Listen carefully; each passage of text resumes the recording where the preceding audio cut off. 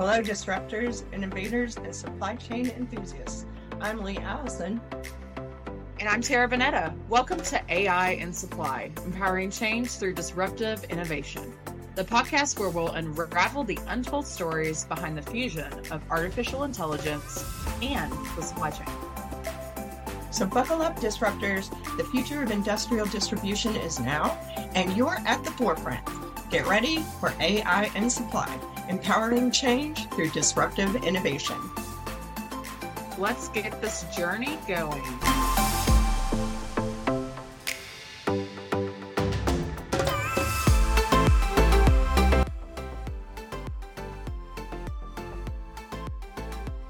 Welcome back, listeners. I'm so grateful to be with you. In fact, it is Thankful Thursday, and I'm thankful for so many things. I'm thankful for you, and most of all, I'm grateful for my family, my faith in Jesus Christ, and that I grew up and raised my family in a free country. I really pray that we can preserve that for future generations. We live in a world of miracles, and we take so much for granted. While all of our abundance just seems like it always was and always will be, it wasn't always, and it isn't guaranteed to always be and remain. I definitely hope we can all appreciate what we have and continue to pray and work for its preservation. Unfortunately, Tara can't be with us today. Please remember her also in your prayers as she cares for her family. So I will be your sole host today for AI in Supply, and I've chosen to share two recent news items, and these are situated in the media and the retail sector. I want to use them to illustrate and discuss how AI is impacting our relationships and our trust and interactions with one another, and then possibly discuss a few recommendations for addressing this. So let's get started. First of all, this comes from Futurism, and this is an article written by Maggie Harrison Dupree. And the title of her story is Sports Illustrated Published Articles by Fake AI-Generated Writers. We asked them about it, and they deleted everything. And I will put a link to her article in the show notes page. I'm just going to put this in, let the author speak in her own words. There was nothing in Drew Ortiz's author biography at Sports Illustrated to suggest that he was anything other than human. Drew has spent much of his life outdoor and is excited to guide you through his never-ending list of the best products to keep you from falling to the perils of nature. Nowadays, there's rarely a weekend that goes by where Drew isn't out camping, hiking, or just back on his parents' farm. The only problem, outside of Sports Illustrated, Drew Ortiz doesn't seem to exist. He has no social media presence and no publishing history. And even more strangely, his profile photo on Sports Illustrated is for sale on a website that sells AI-generated headshots where he's described as neutral, white young adult male with short brown hair and blue eyes. Ortiz wasn't the only AI-generated author published by Sports Illustrated, according to some folks that were working with the organization who asked to be and remain anonymous to protect themselves from work repercussions. These whistleblowers, if you will, revealed that there was actually a lot of AI-generated content. While the company claimed that it wasn't, these insiders said that almost all of it was AI generated and that a host of these fake bylines were being used at Sports Illustrated. That's not the end of the Sports Illustrated debacle. They're facing more turmoil as the media company responsible for publishing the magazine has lost the license to do so. And this development left the future of this title hanging in the balance. Sports Illustrated is known for its in-depth sports journalism. The magazine has been a premier title in American sports since its launch in 1954. Its covers are highly coveted by athletes, and its swimsuit issues were known to spark conversations across the nation. However, like many other print publications, Sports Illustrated has faced challenges as readers and advertisers have moved their attention online. Trouble began brewing when the publisher responsible for Sports Illustrated missed a $3.75 million payment. And in response, Authentic Brands Group, known for reviving struggling brands, warned Arena of their intent to cancel the licensing agreement. Talks between the two are ongoing, but there's a significant amount of uncertainty about the magazine's future. And Sports Illustrated staff members have been given grim warnings about mass layoffs. And this ongoing situation has left many questioning the fate of the beloved magazine and the impact on its dedicated fans and readers. Next, let's turn our attentions to the world of fashion. Viral clothing brand Selkie is facing intense backlash after revelations that it incorporated AI generated art into its new clothing collection. This move has left fans disappointed and questioning the brand's ethical values and their design choices. Just this week, Selkie unveiled the much anticipated Home is Where the Heart Is collection. And this was the collection for their Valentine's Day 2024 line. And they began by sharing a glimpse of it on Instagram. But the excitement quickly took a turn, and disappointed sharp-eyed fans brought to the attention of the Selkie brand that they noticed something unusual in the illustrations. Fluffy Puppy seemed to have extra toes, and so the dog had more toes than the usual dog. And when pressed, Selkie admitted to using a blend of vintage art, AI, and computer painting to create the images for the Valentine's Day collection. I think they call this hallucination. Anyway, despite acknowledging the controversial nature of the AI technology, the founder of Selkie, Kimberly Gordon, defended her decision, saying that she just believed AI was simply another tool in her toolkit, if you will, or on her artist palette. However, this explanation was insufficient and it did not sit well with her fans, who had admired Selkie's commitment to ethical manufacturing and imaginative clothing designs. Critics continued to take to social media to express their disappointment, and one questioned whether Selkie wanted to be associated with the theft and exploitation of workers. In response to the widespread criticism, Selkie limited comments on the Valentine's Day Instagram, but continued to face scrutiny on other platforms. Now, this revelation has shaken Selkie's carefully cultivated fairy tale fantasy image. The Selkie brand is whimsical and romantic and harkens back to Nordic kind of feel and vibe. And the line is quite expensive.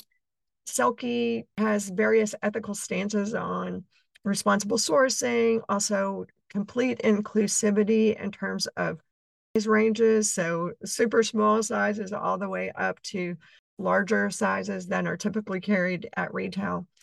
And these fans began to question all of those stances that Selkie had, not just the quality of their artistic offerings.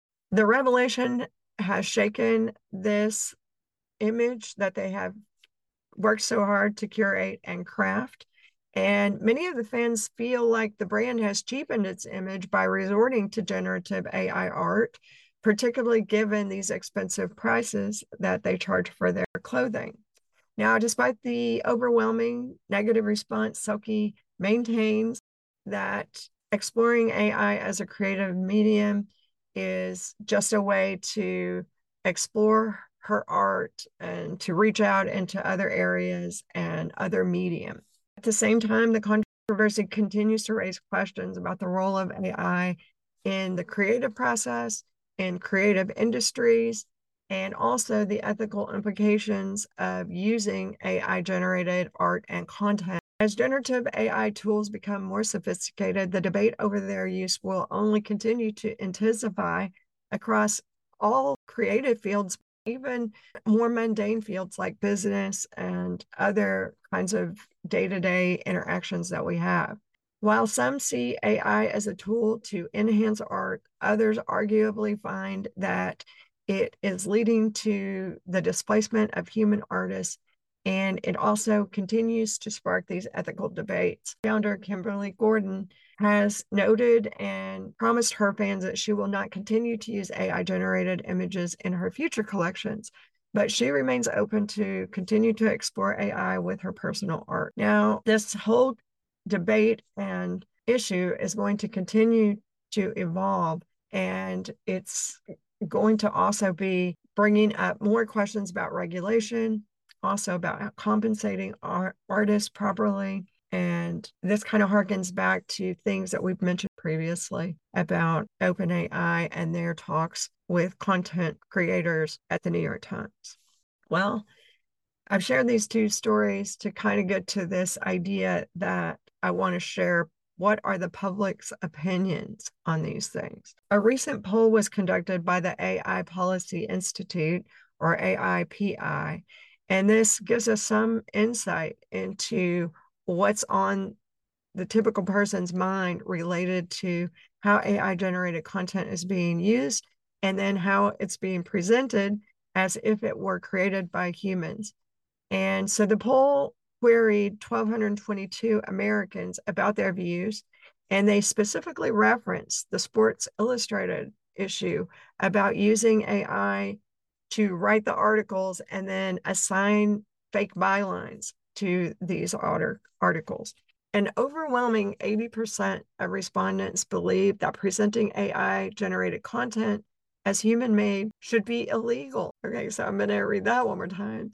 80% of respondents believe presenting AI generated content as human made should be illegal. So just think about that for a moment.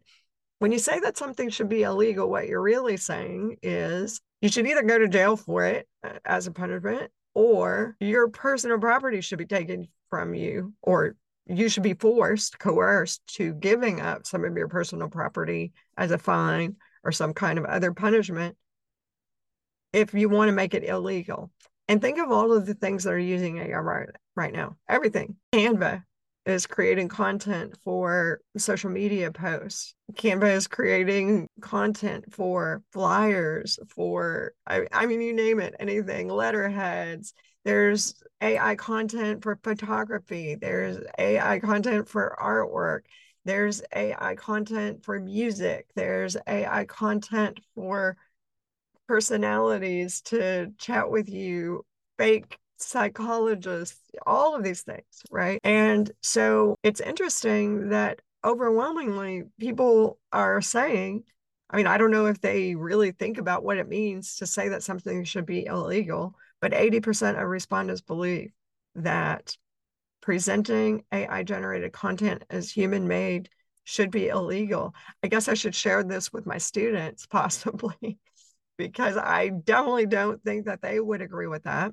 And then I guess I would also say, while we have maintained that we do use AI to help create this podcast, for example, so all of the artwork was created using AI. The music was created using AI. AI is used to help edit the podcast. So people are using AI constantly for everything.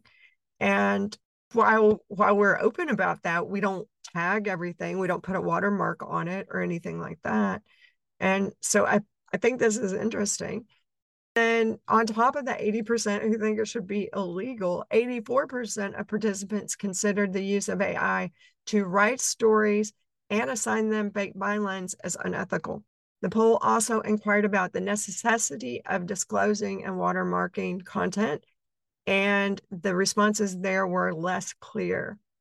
But in any case, these polls suggest that there is strong public sentiment about AI technology and how it's being used, and largely consumers want transparency and disclosure. I mean, if we just take this poll as a guide. And so the overwhelming feeling and sentiment of the people who participated in this poll, I think, should really make us start thinking about how we're going to manage this process. Because, as I say, I think it's pretty strong to say that you want to put someone in jail or fine them for creating content that uses AI. In some sense, I do think that I can definitely see the customer's point. I can understand, well, she was just exploring the art, maybe trying to make it better or different or more unique.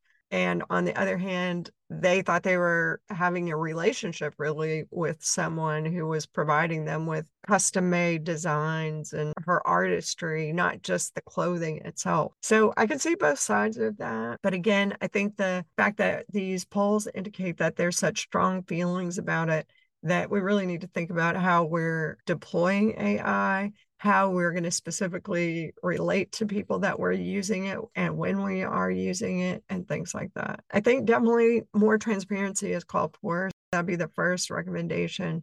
I think being clear about what you're using it for and what processes you're using it for is probably a good starting point. And then I think engaging the customers is going to be critical. So have the conversation with them about what their expectations are, what they are okay with, and what they're not. And then make sure that you're clear about how you're meeting those expectations. Then definitely pay more attention to any kind of ethical value statements that you have.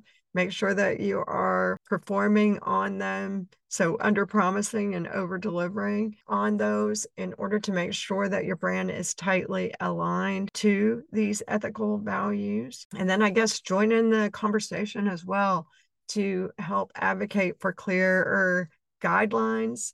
I don't know about regulations about your artistry, but clear guidelines in terms of how you're going to relate this and share this with your customers and with the world, especially also when you're using any, or if you are using any kind of copyrighted material, and how you plan to deal with that ethically and perhaps provide artist compensation for that. Also, kind of like the sulky artists seem to be open to feedback. So take the input of your customers and the people that you work with and make sure that you're adapting to any kind of changing ethical standards and customer expectation in an open and shared collaborative way. And then finally, just make sure to the best that you can that you are consistently maintaining that brand integrity by tightly aligning all of the actions that you're taking